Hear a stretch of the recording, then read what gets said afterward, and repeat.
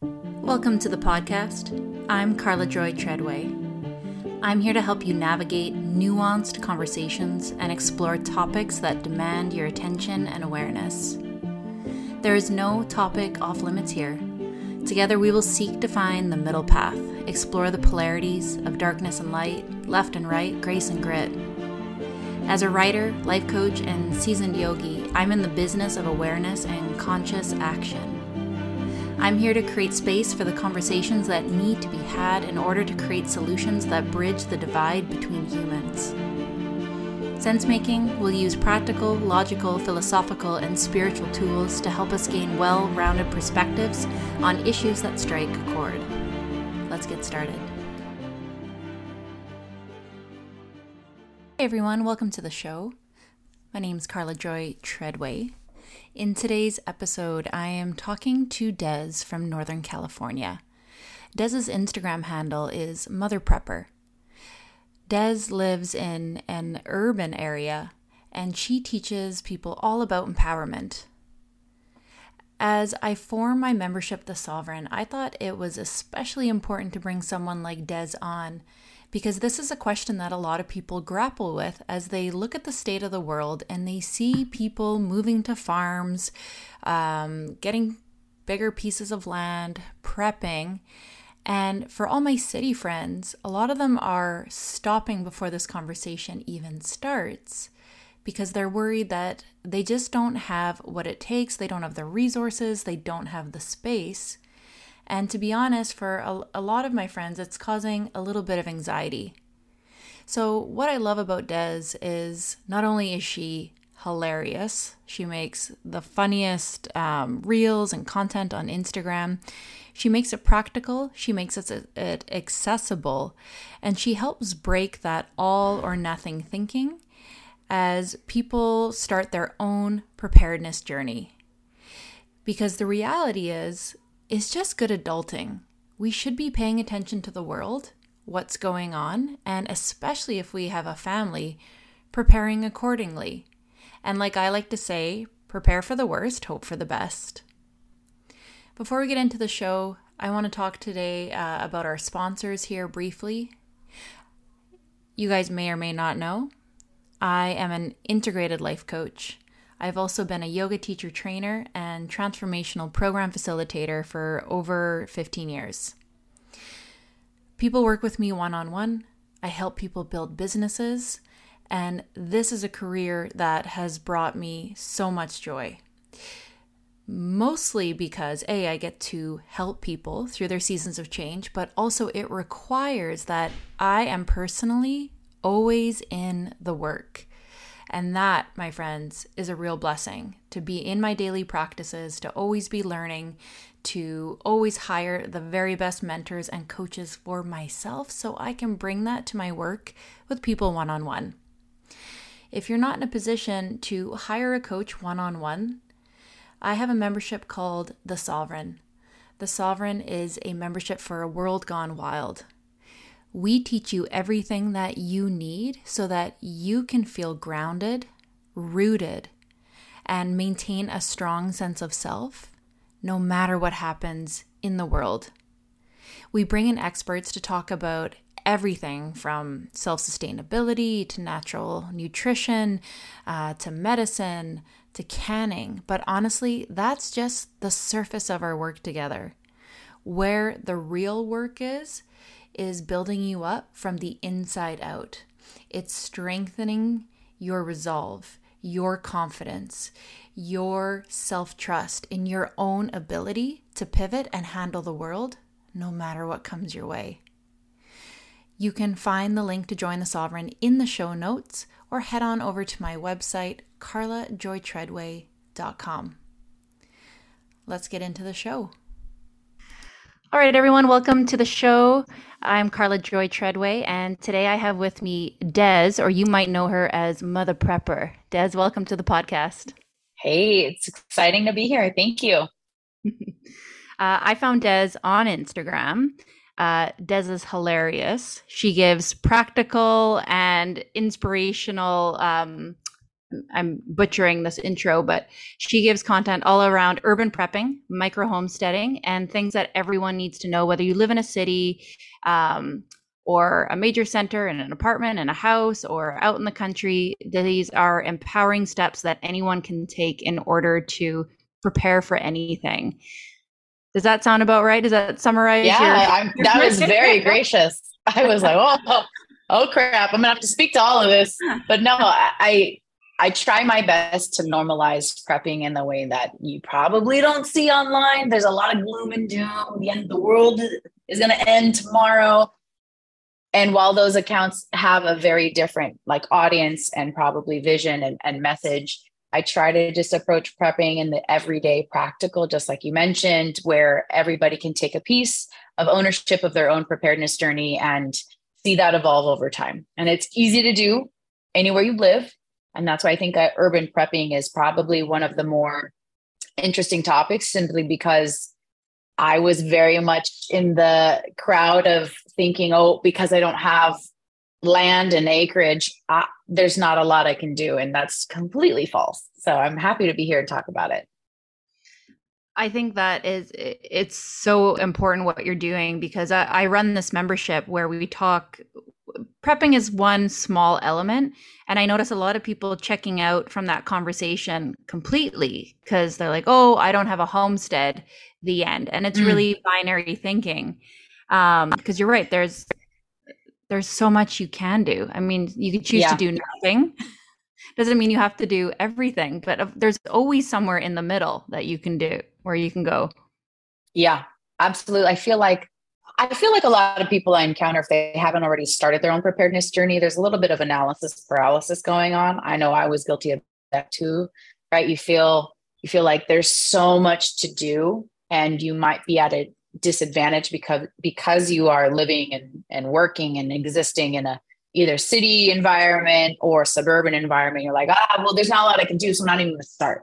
So it can feel like very anxiety prompting. And that's just simply not true, right? Even something as difficult in some people's eyes, like gardening. You would think gardening, you would need this vast amount of land. You've got to have like 27 varieties of lettuce. No, grow what you know you can consume, even if it's something like seasonal strawberries. Now you have an idea of what to expect that would grow in your climate, in your soil, whether it's your native soil or some soil that you bought from the store. But I think you're challenging yourself to develop these skills moreover than what you're actually able to grow and produce in your garden. And let me tell you, if anybody's listening that has ever tried gardening, you're going to fuck up. You're going to fuck up every year because there's things that you're learning, and gardening is a small example in preparedness of what can really teach you things year over year and humble you, because what may have been an extremely great harvest one year suddenly is having challenges because of a small change the next. So a lot of what I try to talk about on my page is a combination of, obviously things that you can acquire and stock up on, like food and building a good food inventory and knowing how to rotate that. But it's also heavily skills based on what you can actually start, with baby steps to change and develop those skill sets. So you're a little bit more self-reliant to, tomorrow than you were the day before. So it's a journey by all means. It's not going to Costco or Sam's or anywhere wholesale and buying up the store and like, oh, that's it, I'm prepared. I've got 27 million pounds and rolls of toilet paper. I'm done. It's an ongoing journey that gets you closer to self-reliance and understanding where you can kind of disconnect and be less reliant on things that, you would normally feel that you were chained to, like a grocery store. I can't tell you how many people have done just a simple herb garden. They're like, I don't have to buy basil. That's crazy. Something that small. There's a sense of empowerment that comes with it as you're building these skills. So it's a lot of what you can change every day to just get closer to the skills that you really want to hone in on. I love that. So it's more about the skill development than it is just about hoarding. And that really draws attention to society as a whole is pretty dependent. Most of us are pretty dependent. Like we're Yeah. ordering Uber Eats and everything is like Amazon and press of a button. And like that conversation that you just had about gardening, I am not the kind of person that's going to read books and watch YouTube videos and really like nail down this gardening thing. I just kind of go out there like a hack, figure it out, get my hands in the dirt. Yeah. And you have to do that. I could read the books and I could invest in like long, detailed YouTube videos, but it really is trial and error. That's why we Hmm. have to start learning now. Yeah. Um, I have a yoga teacher that says you don't want to learn how to swim when you're drowning in the ocean. Yeah. Nobody wants that and that's what I think a lot of people think is that, oh, when a disaster happens, I have some seeds out back and I could just throw them in the ground. No, you're going to need to, could you? Yes. Would you be super successful? Maybe not if you have no idea what your climate, like what produces well in your climate, what to expect as far as your soil. If you're trying to grow stuff in clay, like I have out here, not much is going to really come through. So sometimes you really just got to go for it and try it and make mistakes. It's how we learn. Right. And there's a ton of different ways to tackle something as simple as gardening in your preparedness journey. Probably the number one apprehension that is expressed when I talk about this is, oh, I don't have the space. Okay. There are so many vertical gardens. There's container gardens. A good friend of mine, she's growing and she's in a rental property. So you can't quite like put anything super permanent in there. Right.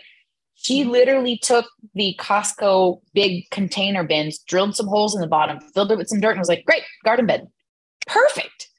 It works, right? You can grow anywhere, anything. You just got to try it out, see what works, make some small changes, and you'd be so surprised in what you get done. And honestly, it's probably one of the most fulfilling pieces of my preparedness journey. And it kind of reminds me of like Tom Hanks and Castaway, where he's like, I have made fire. You feel like that when you see these little sprouts come out of the ground. You're like, holy fuck, I'm growing something.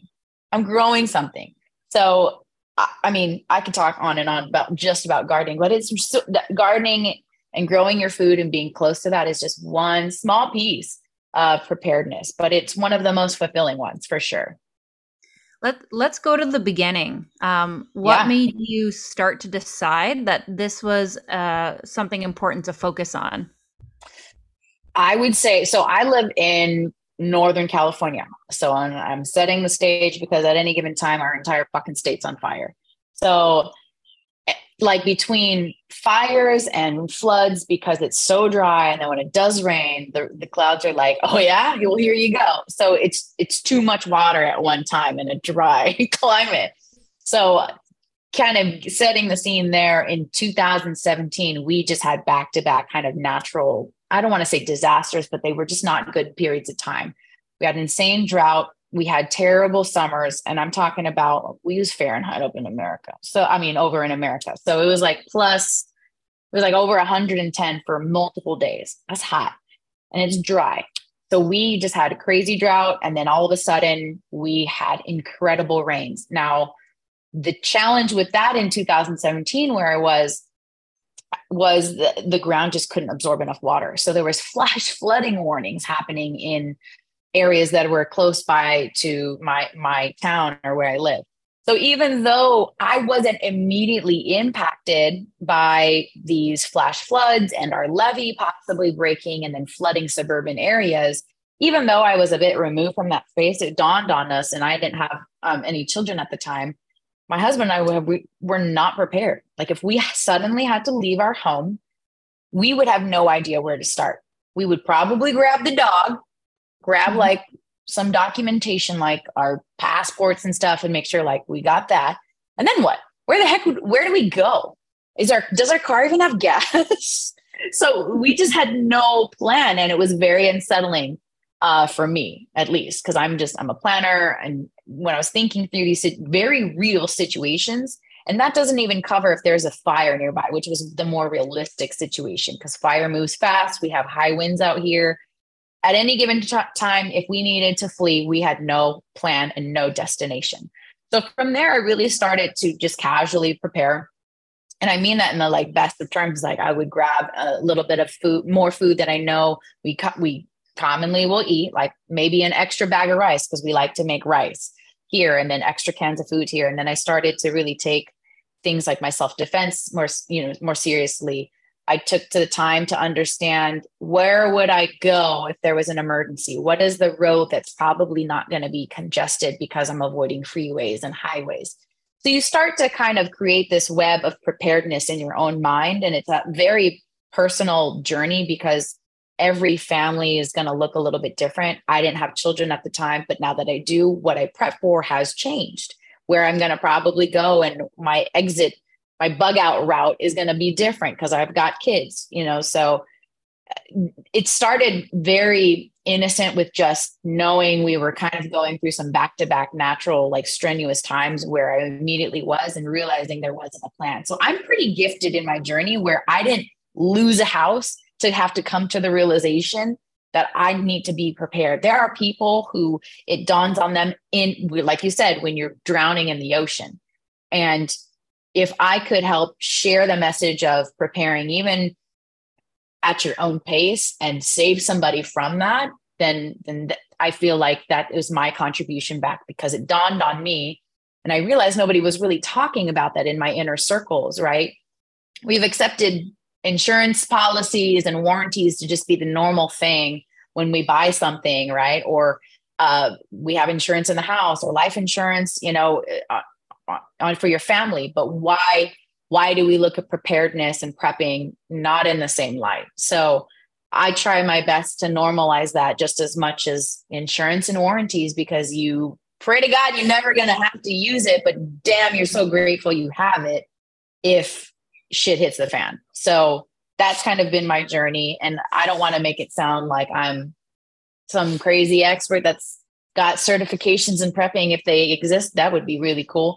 But I'm just sharing my own journey and hopefully inspiring others to do the same. And I learned so much of what I have made my own from people I encounter like yourself, whether it's, on social media platforms or just awesome communities like this one, where it's really involved in those conversations. Why is it that, why don't you think that people give this stuff any time of day?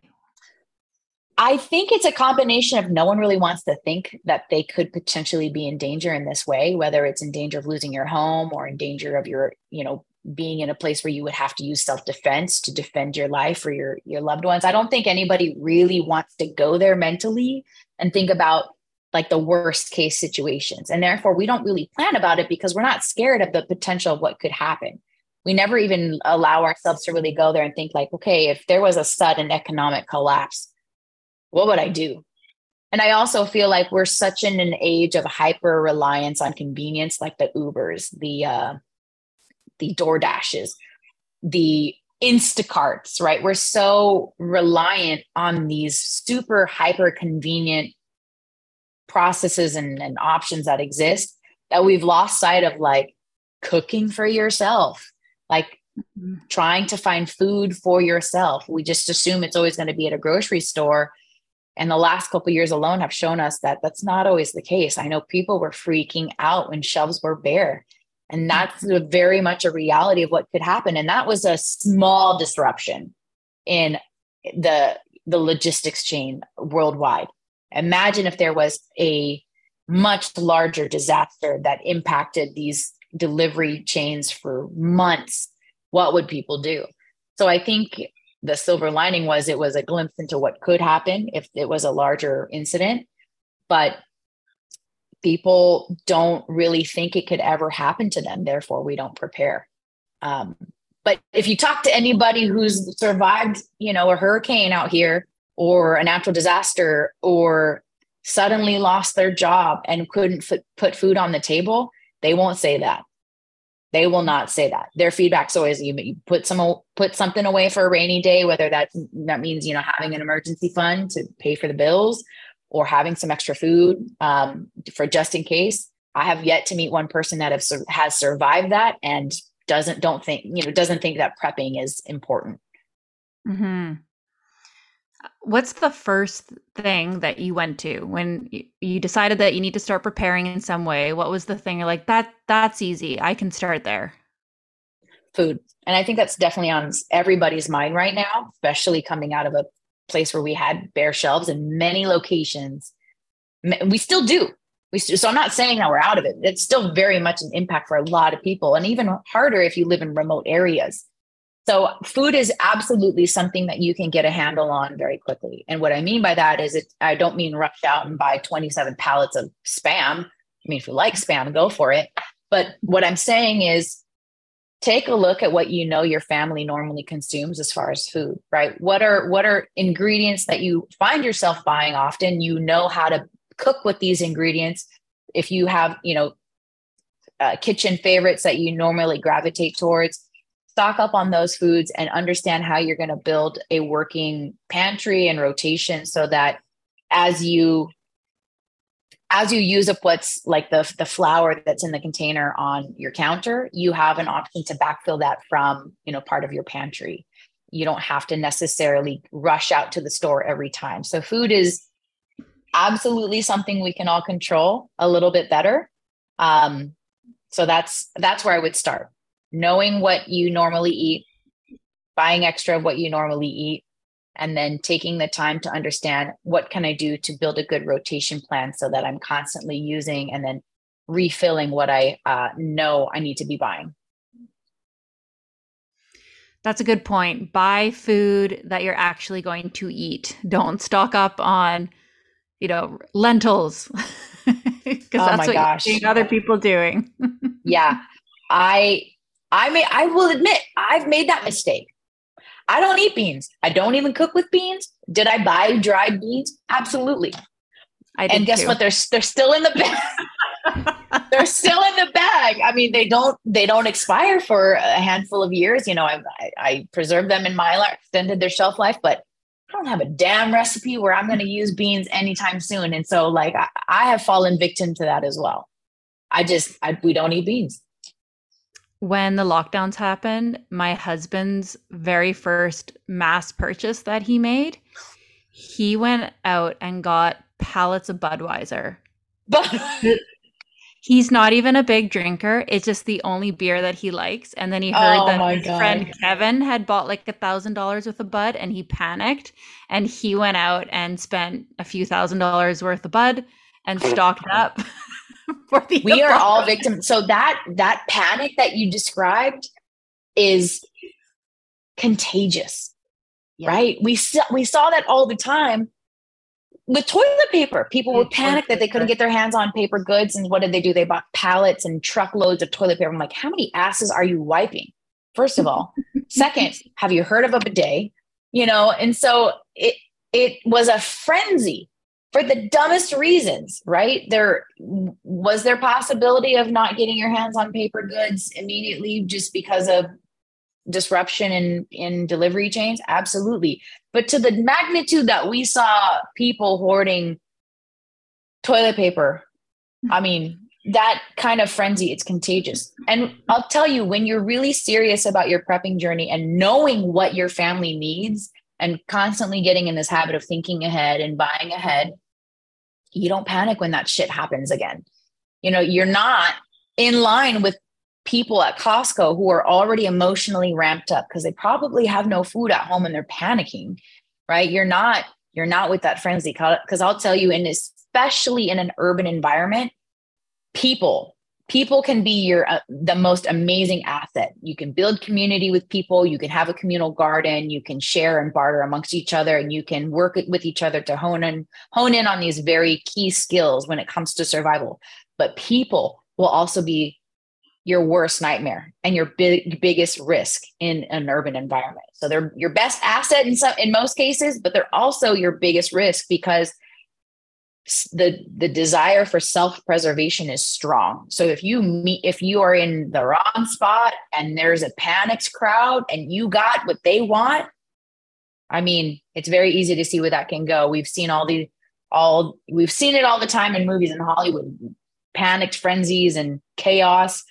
And so that's why urban preparedness is a little bit different than if you had land that was kind of remote and no one was really around you. You kind of just have to be aware of different scenarios and how they might play out when you're in a densely populated area. That's right. There was a flood in BC on the west coast of Canada, and it took 2 days for there to be no gas or food. 2 That's days. crazy. And that's why it's important to build this up when there is no problem. This is why it's important to focus on this when it's not scary. Because that's the thing. It's not scary when you think about these things when everything is fine. Yeah. Yeah. When people were stocking up on gasoline over here when it was $7 a gallon. And I mean, although I will never say that it's not a good idea to have some on reserve, are we a little late to the game as far as, trying to get some reserves built up, and a lot of people, when you kind of get in the mode of preparedness, you kind of can see the writing on the wall a little bit easier. So, if there's conflict in certain areas, especially that supply barrels of oil and what that means for the eventual cost of the gasoline that you need, you're kind of always looking ahead and you're able to identify what those risks might be and how that will impact you and your family more readily.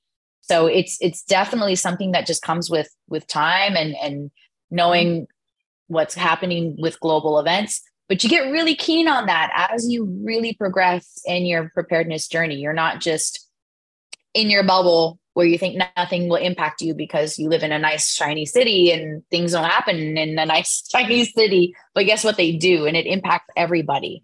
So I think preparedness overall has really helped me become a more aware consumer, but also somebody who is paying more attention to these global events and understanding what impact that might have in my area. Mm-hmm. I feel like people in urban areas are at an advantage in terms of fuel. If you guys can't get fuel, everything, like, you can still get to the store, you can walk places, there's probably public transportation. I think there is a real advantage to being in an urban area. Plus, you can't stockpile gasoline for long periods of time. Right. But that's something that I live in the sticks. We live on an island. We take boats. We need big trucks and quads. We have a float plane that we use for hunting. If we had no fuel, that means I'm literally in a canoe. I'm in big trouble. That's something I haven't figured out on my preparedness journey. But for city friends, it's okay. You can run out of gas for a little bit. It's definitely twofold, right? There's a pros and cons to everything that's different about urban preparedness. Could we walk to the grocery store? Probably. Are we going to be in danger on our way to the store and get mugged? Probably, because if times are really, really dire, you don't quite know what you're walking into. And I'm not saying that, everybody in an urban environment lives in like a dicey area and, has to be walking the streets afraid. I'm just saying, when you increase the number of people living in proximity of each other in an emotionally heightened state, you want to be more aware. You want to completely avoid having to go to the grocery store if you can, so there's a lot of things, and it just forces you to really be keen on understanding where you are, where you live, what your needs are. And there's a sense of empowerment that comes with that, every week that you practice that a little bit more. So food was the first thing. Realize, okay, that's not too bad, just to like grab a couple extra of what I'm buying anyways and building that up. What was the next go-to? For me personally, in my journey, and this is going to be different for everybody, for me, we really focused on building a good understanding of food, rotating, organizing that. Because again, when you live in an urban environment, unlike, living in more countryside, you don't have a lot of room. So figuring out where the hell shit was going to go, I was like, sorry, person who comes to my guest room, your closet is now my second pantry.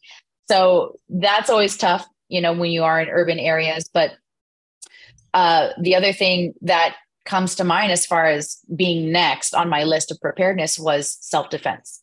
And maybe this is because I'm a woman, and maybe because I'm a mother and I have a daughter.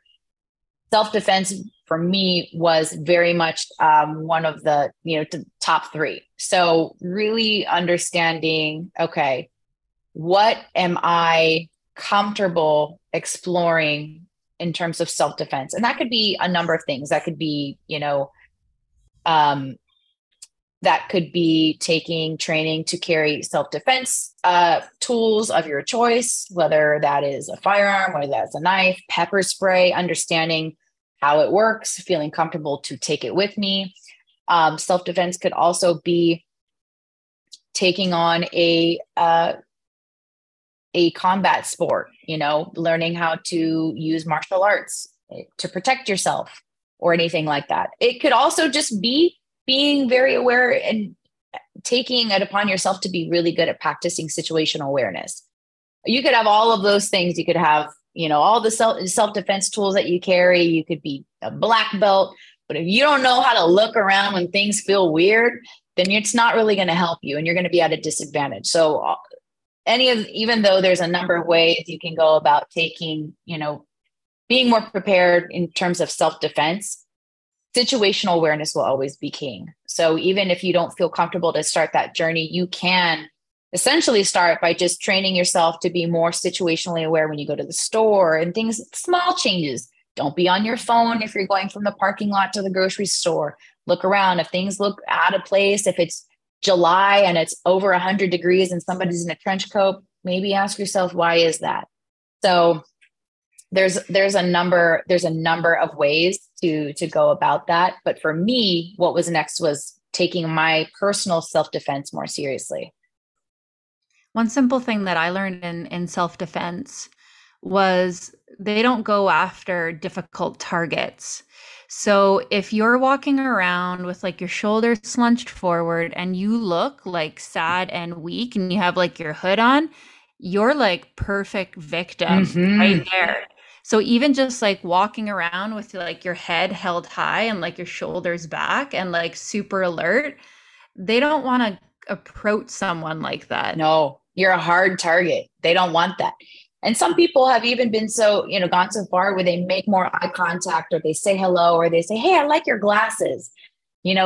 There are ways to kind of thwart that type of attack just by simple personal connection like that.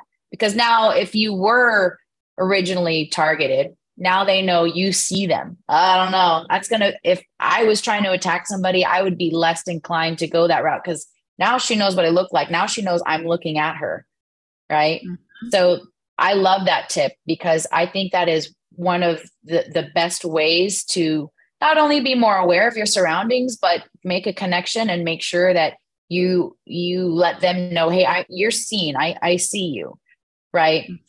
So I love that. And I wish more people would talk about that tip. That's a great one.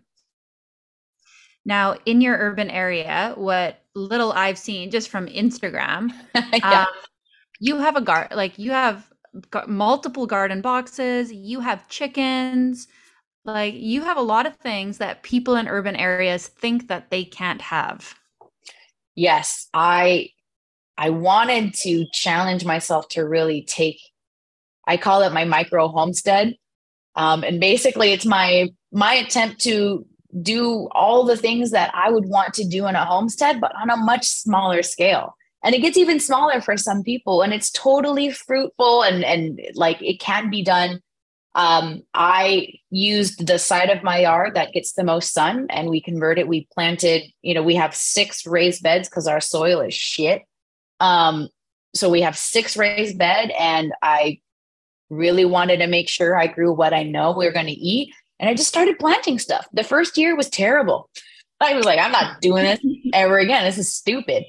But I really started to realize, even though overall it didn't go well, I still got some really amazing fruit and the experience was there. And it was an opportunity for me to teach my daughter this too, to connect with where our food is from. So I gave it a second go. And this is my second year, much different experience. And it really just took small changes and understanding, what's probably going to work best and what's not. And then I had to get chickens. I looked up really quick and I said, can I get chickens into my city? And they're like, yes, with some restrictions. I was like, all right, I won't get a rooster. I'm going to limit it to how many chickens are like the limit, but I'm getting chickens, damn it. And I was determined, right? Not only because chickens, like having a source of eggs and meat potentially was beneficial for my own preparedness journey from the food aspect, but also teaching my daughter to respect where our food comes from was such an eye opener, because it's so easy to just go to the store and continue this dependence on convenience and say, this is where we get chicken. It's nice and wrapped and it's clean. And here's where we get eggs and look how pretty and perfect they are. Life's not like that. Sometimes you get eggs and it has poop on it. Okay. So like, let's just be real. Like that's realistic. And so I really wanted to use this opportunity, not only to force myself to get really good at these skills, but to also share this experience with my daughter and the other kids that are in our neighborhood, because we don't get the opportunity to really be close to our food in this way where we are in suburbia land. So I was super headstrong on making it work. I built the coop because I could not find a coop that would fit my yard for the life of me and my budget. I was like, I'm not buying $1,000 coop that's like this big, crazy. I'll get some 2x4s.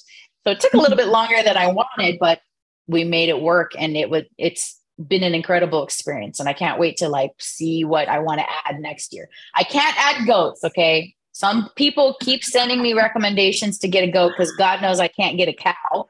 So they're like, just get a goat. I can't get a goat. My husband's vetoed that. I'll keep working on it, but I can't get a goat right now. We were also in the goat battle. We have a decent Did you get a goat? Here, and well, so we have the chickens for sure. We got a garden, and I was like, "Damn, we need to get a goat so that like I can get goat milk and like we could eat the goat if we had to." Yeah. And this was when we were watching what was happening with Ukraine, and I was like, I think we need animals now. And he's like, what are you going to feed the goat if you can't get grain? Yeah. And I was like, damn, I didn't think of that. It's a real question.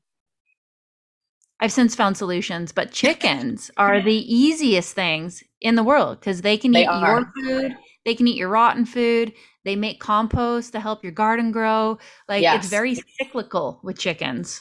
Chickens, I mean, even their eggshells, you can like crunch them up and put them back into your garden as like an additive to the soil. So for us, chickens, the fact that we were even able to have chickens was such a blessing, because I'll tell you, there's a lot of people I talk to online that really want to try this urban micro homesteading, and in their HOA or their community guidelines, they cannot have chickens.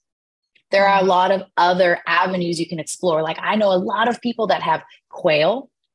You know, quail can produce eggs, I want to say, at 8 or 9 weeks old. That's insane. It took me like months for my damn chickens to lay their first egg.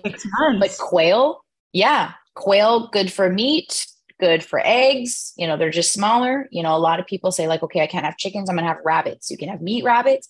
The nice thing about rabbits as well is that their poop is fertilizer right away. Chickens, you got to let it sit for a little bit and kind of let it bake down. But rabbits are another great source. And let's say you can't have any animals. There are so many people I know that have worm farms. They're just containers. I swear to God, they have containers and like tiers that just for worms. And it's an incredible revenue source for them because they sell the worms for bait. They sell the casings and the soil that are left from the worms, and it's so rich in nutrients, and they make income off of that. And they have 0 animals on their micro homestead. Isn't that insane? Worm farms. I need a worm farm. Yeah. Well, there's a big push for crickets too these days. You could have a little cricket farm, make some cricket protein. Yeah, I don't know. That's a stretch for me, but I'm not eating bugs if I can avoid it. But I'm sure they're packed with nutrients. But yeah, there's so many options. I think people are very easy to think of the reasons not to start than the reasons to start. Because I'm not going to lie, it takes effort. It's hard, but the rewards are tenfold. So if you desire to get better at being closer to your food and having a stronger sense of self-reliance when it comes to your food, I would totally invite you to start a micro homestead, even if you're growing herbs, they make some amazing tower gardens that you can use indoors now, right? What you can have the tower gardens to save space outdoors, but they make some incredible indoor tower gardens that have a very small floor footprint. Incredible. I've seen people have whole harvests just on these tower gardens alone. And it's really so awesome to see. And these are people who thought they would never be able to grow anything because they live in an apartment in New York and there's not even a patio type of thing. I've been looking at those as well because it's really, really cold here in the wintertime. We have a short growing season. Yeah. And I was like, what if I actually really needed to grow fresh food? What would I do? That's a great option. If I can get my guest room in order, maybe I'll get one too, because there's times where it's the opposite issue for me. It's too hot. We had 117 for multiple days. It seared everything. It was like Satan's asshole in my garden for multiple days. It was terrible. It killed everything. So I would be super interested in growing with the tower garden indoors too, because I can control the climate a little bit better. So going down this journey and being like, obviously it opens up more doors. Like, oh my God, I never thought about this. Like I did a workshop, for example, about being free. You know, everyone talks about being free right now. And I'm like, do you actually know what that means? Yeah. And we went down the list of all the things that they might need to do. Everything from power, heat, water, like all these things. And you just watch people look in shock, like, oh my God, I didn't think about all of those things. Those things. I think an easy way is to encourage people to have this exercise of, okay, what if your power was shut off? Just your electricity. That doesn't even cover gas yet, right? Let's say your electricity is shut off. What would you do for lighting? What would you do for warmth? What would you do for energy? Right? I think we're just so dependent on things like the lights always being on. We don't ever think about situations where that could stop.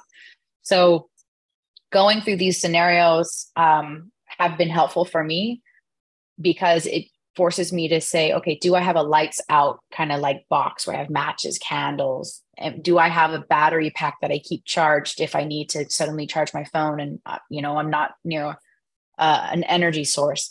So it does take time and it does take the conscious effort to go through these scenarios, but you learn a lot. You learn a lot about yourself and your own personal readiness. I remember when I was like, oh yeah, I'm sure I have candles somewhere, if the lights go out. And then we had somebody drove their car into a local transformer. So it wasn't even like a natural disaster. It was a car into a transformer. They were fine. But I'm just saying, like, our lights were out for a good day. And I was like, where are those damn candles that I talked about? And I couldn't find them. So sometimes it's like, do you have it? Isn't so much the question, is it readily available for you to be able to use is the other piece of that. So thinking about all these situations, do you find yourself more scared of the world or less scared now? I would say absolutely less scared because I have a better understanding of how I will react if these situations happen. Because the truth is, in an urban environment, if shit hits the fan, you're more likely to bug out than you are to bug in. And I'll explain. So you're more likely to be prepared to flee to a safer environment than to stay put and stick it out. And the reason I bring that up is, again, it goes back to the people density, right? Do you want to be a sitting duck if you have a very dense population? And this is going to vary for everybody. So this is an exercise you're going to need to ask yourself if you live in these urban or suburban environments. Do you feel confident that you would be safe where you live and you have enough supplies if you wanted to bug in? Or do you feel that you would be a target and you would know how to be prepared to suddenly, flee within 10 minutes? Are you prepped, being able to say, like, all right, load up the car, we're going to go? Are you equipped to be and have a plan to be able to say, I can run this drill of evacuation in 10 minutes with my family? So for us, where we're in a very densely populated area, and traffic alone can get dicey very quickly. So my family is more inclined to bug out if there's a situation. And we've come to the realization that there's probably going to be some stuff that is left behind. That's fine. You can't take it all. And I don't think you would want to take it all because it'll weigh you down if you're trying to flee quickly. But we have bug out bags. We have copies of important documentation. We have centralized area where we keep a lot of the things we know we would grab and go. And that, when we do drills of like, all right, pack up the car, how quick does it take us? We know where we can try to shave off time and what roads we want to take to avoid major freeways and highways. Otherwise, we'd just be stuck in gridlock. So that is the bugging out versus bugging in is something every family should have a conversation about and weigh the options and make a plan according to what you know is going to be best. But I feel a lot better. Kate, Go ahead. Sorry.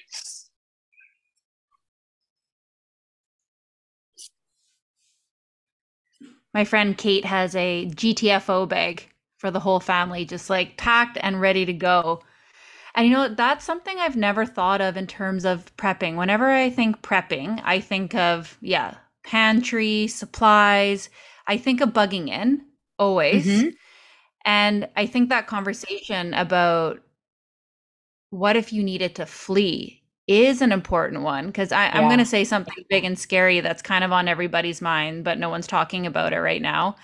They're talking about nuclear bombs right now. Now that's not something that I can bug in. I can, where we live, probably, hopefully in the super rural area. Mm-hmm. But if you think about that big and scary thing that most people really don't want to think about, like, please don't even say that thing. Yeah. You do want a GTFO bag and a plan to get out of major metropolitan areas. Yes. You don't want to be stuck. And so I had actually sent you something if you want to share with your community. And these are just basic categories to cover for a bug out bag. And I've used this in my own planning. And so if it's all right with you, I can kind of just read off the categories, but I know you have this to share with your community. Yeah. If that's all right. Okay, yes, cool. Awesome. So bug out bag supply list, it's going to vary. So this is highly personal. Everybody's bag is going to look different, right? But first, I would recommend each family member have their own bug out bag. And there's a balance between, do I pack too much shit? Is it now too heavy for me to pack? So be mindful of who's going to be actually carrying this bag and make the decisions of what to pack. But some categories to just make sure that you cover in your bug out bag are light and warmth, right? And there's a multitude of options there between headlamps, matches, flashlights with batteries, hand crank lights. There's a ton of options. So light and warmth, and that could cover, packing an extra jacket or packing those pocket warmers that are activated with oxygen. There's a number of ways there. Another one, of course, is food and water. So this is something that you'll have to rotate through your bug out bag. I would like to say every season change. So every season change, just do a quick inventory check of what you have in your bug out bag and swap out things that have probably expired or you probably need to change them out. And that usually means the food and water piece, but including some food and water. And food and water doesn't just have to mean, hey, pack some extra granola in a water bottle. Food and water can also cover, do you have a filtration straw that you can use if you find a body of water that might be contaminated? Or do you have water purification tablets at the ready just in case you come across stagnant water that seems dicey? So food and water is another category. First aid and medical. I know this one's often overlooked because you don't really think you're going to get injured on your evacuation route, but it can happen. So having some basic first aid and some medical knowledge, and that could also mean just having a medical handbook that you can reference if you slice open your leg trying to jump a fence to flee somewhere. You want to just be prepared on what you can do to treat in the moment. So first aid and medical. Another category that is often overlooked is communications and navigation. And that could look like a number of things. It could be a map of your general area or a compass. Like, do Mm-hmm. you know how to use a compass?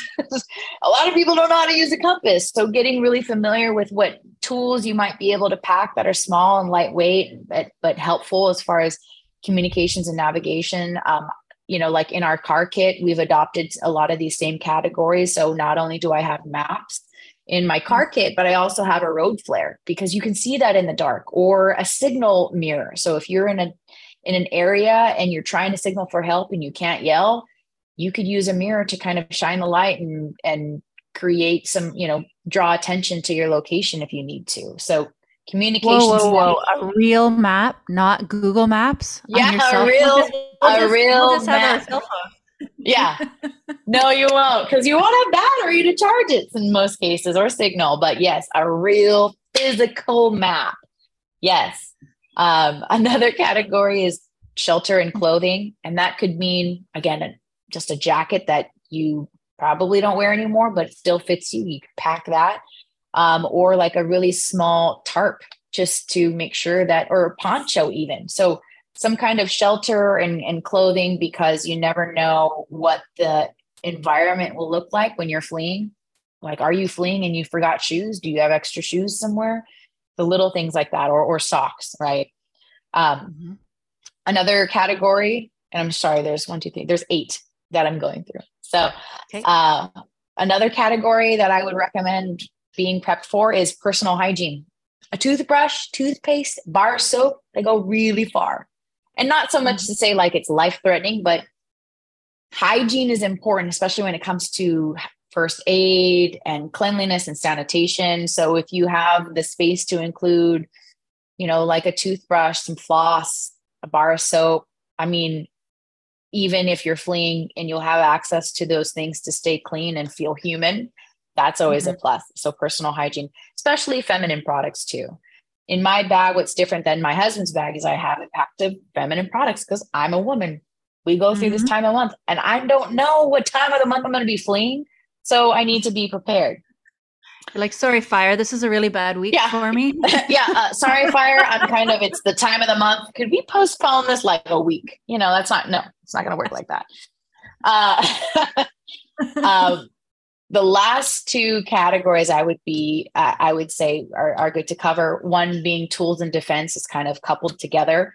And that could be a personal alarm. That could be a hatchet or a pocket knife that you want to keep with you. That could mean a lot of things for a lot of people. And so take it upon yourself to make that personal decision of what you want to carry for tools and defense, because there are many times even having a screwdriver, which is a tool, can be useful for a lot of different situations. So just think through what tools you would commonly use. And sometimes tool is a can opener, right? Mm-hmm.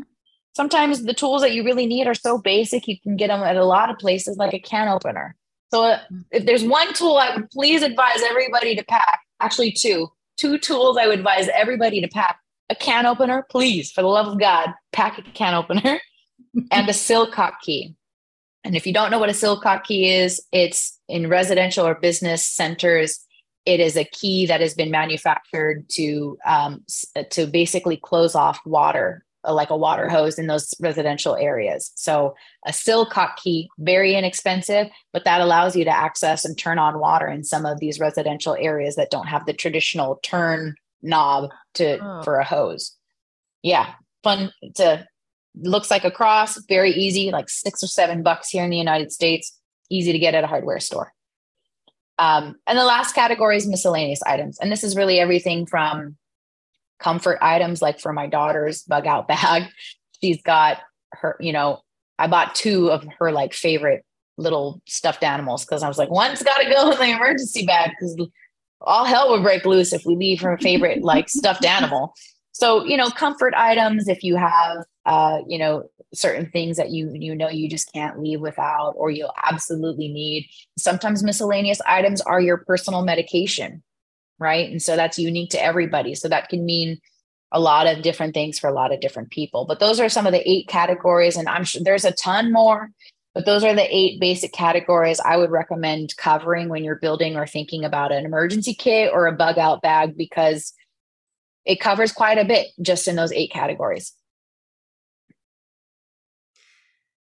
Is there anywhere now where you feel like I am not prepared? Oh, tons, tons. I would love two more freezers.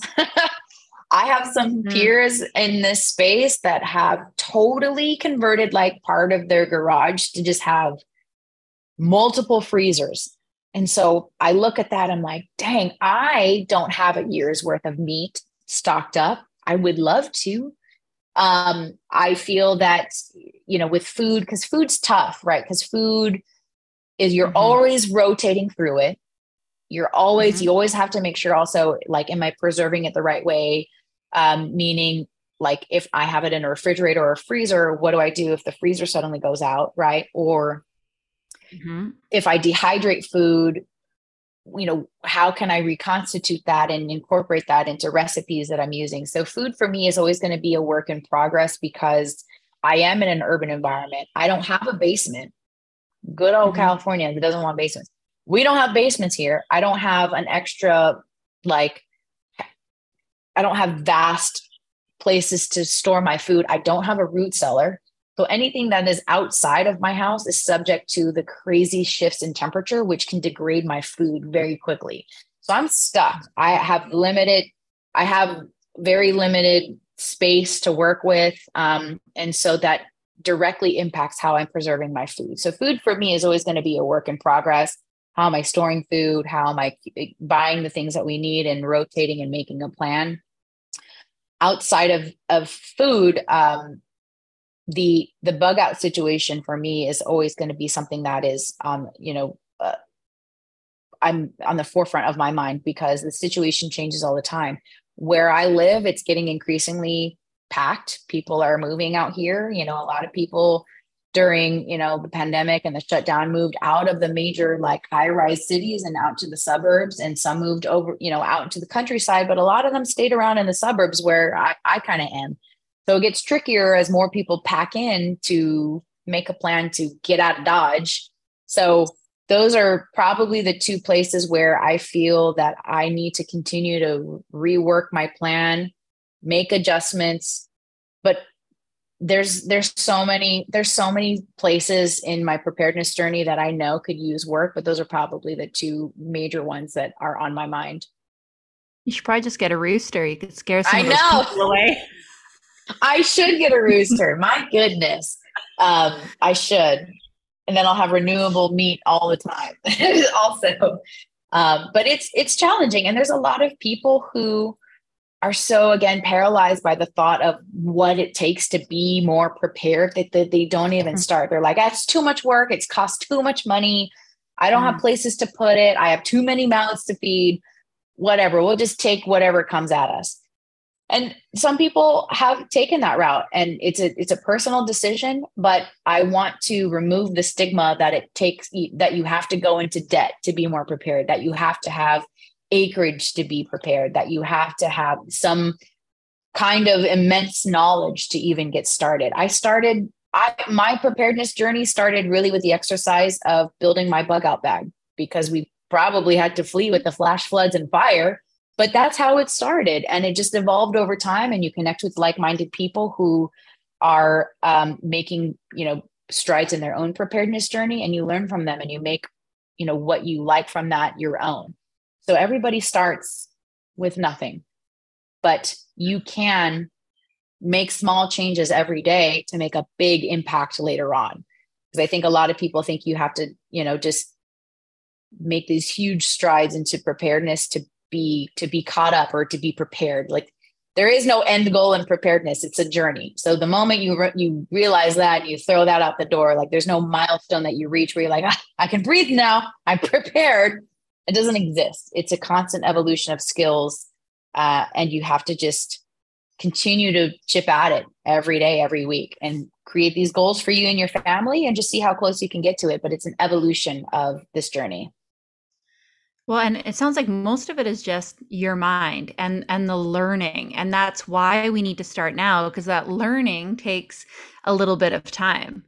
Yeah. Like in my own journey over here, when I just started like figuring out what plants and nature I could eat, I'd like pick up Yeah. a pineapple plant and be like, "Oh my God, Dan, look at this." this is for, and now I've already forgotten what it was for, but I could like name like 15 plants in the woods and how I That's would use huge. that. See, and I I had can't like, do that. If you were to ask me, if you were to hold up a plant that's probably growing natively in my backyard and say, what plant is this? Is this edible? I'm like, uh, let's try it. So that is a skill that I haven't even touched. Like people are incredibly good at foraging.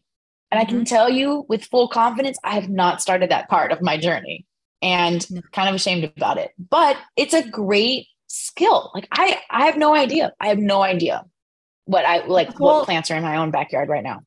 the whole thing is just it is just an empowerment journey, right? You're like, oh, I know something new, whether it's I know how to grow this particular plant, or I know how to pick this particular plant, or I know how Yes. to download Bitcoin, and that took freaking weeks to figure that thing out. Yeah. Whatever it is, it doesn't mean I'm rich and have the pantry stocked or any of those things. It's just the starting to makes you feel so much better. Yeah. Equipped is the new rich, right? Being able to take on these skills, do something hard, start something challenging and follow through. Like you can't buy that. You can't buy that tenacity to want to drive forward and really own this. You can't. So kudos to you and kudos to everybody who has said, hey, I know this shit's going to be hard, but it's necessary. I need to do it, not just for myself, but for my family, but also because it's important. So I love that. And that could mean a lot of things. That could mean financial preparedness. That could mean, first aid preparedness, gardening, prepping your home, food layers or defense. There's so many ways to go about this and places to start. Yeah, and I think we're in a wild world right now. And Yeah. I don't think it's a luxury right now to think that we don't need to prepare in some way. We are in a world where we all need to be better, stronger, more Yes. in whatever ways we can. I love that. Um, I think the biggest message that I try to say on platforms is just to start now, just to start something, start somewhere. I think people, once they actually start, no matter what their starting point is, they realize that it wasn't as big as and scary as they thought. And it didn't take as much work and effort and money that they initially thought, right? I think we Yeah. get in our heads a lot. I do too. Probably why I haven't started foraging because I'm like, oh shit, that's a lot to remember. Um, but you just start and you can gauge pretty quickly what level of effort you want to put into it and what you're going to get out of it and kind of make adjustments in your journey and then plan. I hate to make it sound like as simple as like just plan, but take a step towards it and you'd be surprised how much you actually already know. There's a lot of people that are starting their preparedness journey just in my own circle of friends that are really freaking good at self-defense, but maybe they need to learn gardening and vice versa. We have some really amazing gardeners that never really thought of this as a major part of their preparedness journey, but probably suck at like financial preparedness. There are so many ways and we can learn so much from each other, but we need to start having these conversations because we can't pretend anymore like we're not going to be subject to these disasters or global events. Like the last couple of years alone have shown us that we are, and it directly impacts each and every one of us. So people can get a ton of good free information on your Instagram account here. Is there anywhere else that they should go to find you or to learn from you? I am working on my YouTube. I'm not going to promise anything right now. It's a work in progress, but I do plan to have more in-depth videos on YouTube just because that platform is easier for like larger videos and connections. But I love connecting with people for podcasts and workshops just like this.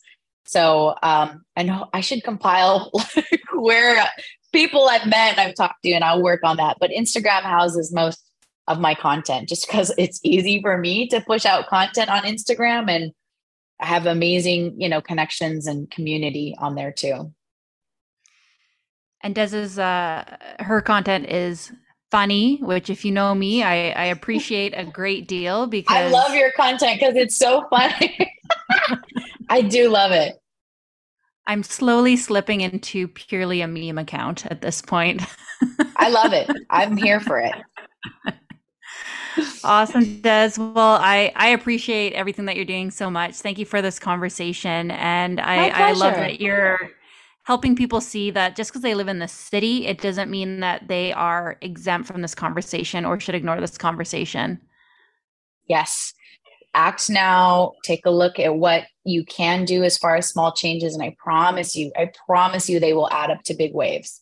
But I appreciate you saving space for these types of conversations. I think they're absolutely necessary. I'm so pumped that you have a community. Sorry, I can't even speak now. A community where you can have and host these conversations amongst a lot of other topics. So incredible work. Thank you, Des. We'll have to have you back here soon. Thank you. I appreciate it. Hey guys, I hope you liked today's episode. Please consider hitting the subscribe button and telling your friends about us. If you enjoyed today's episode or you know someone that can benefit from this, please share it to your Instagram stories and tag us.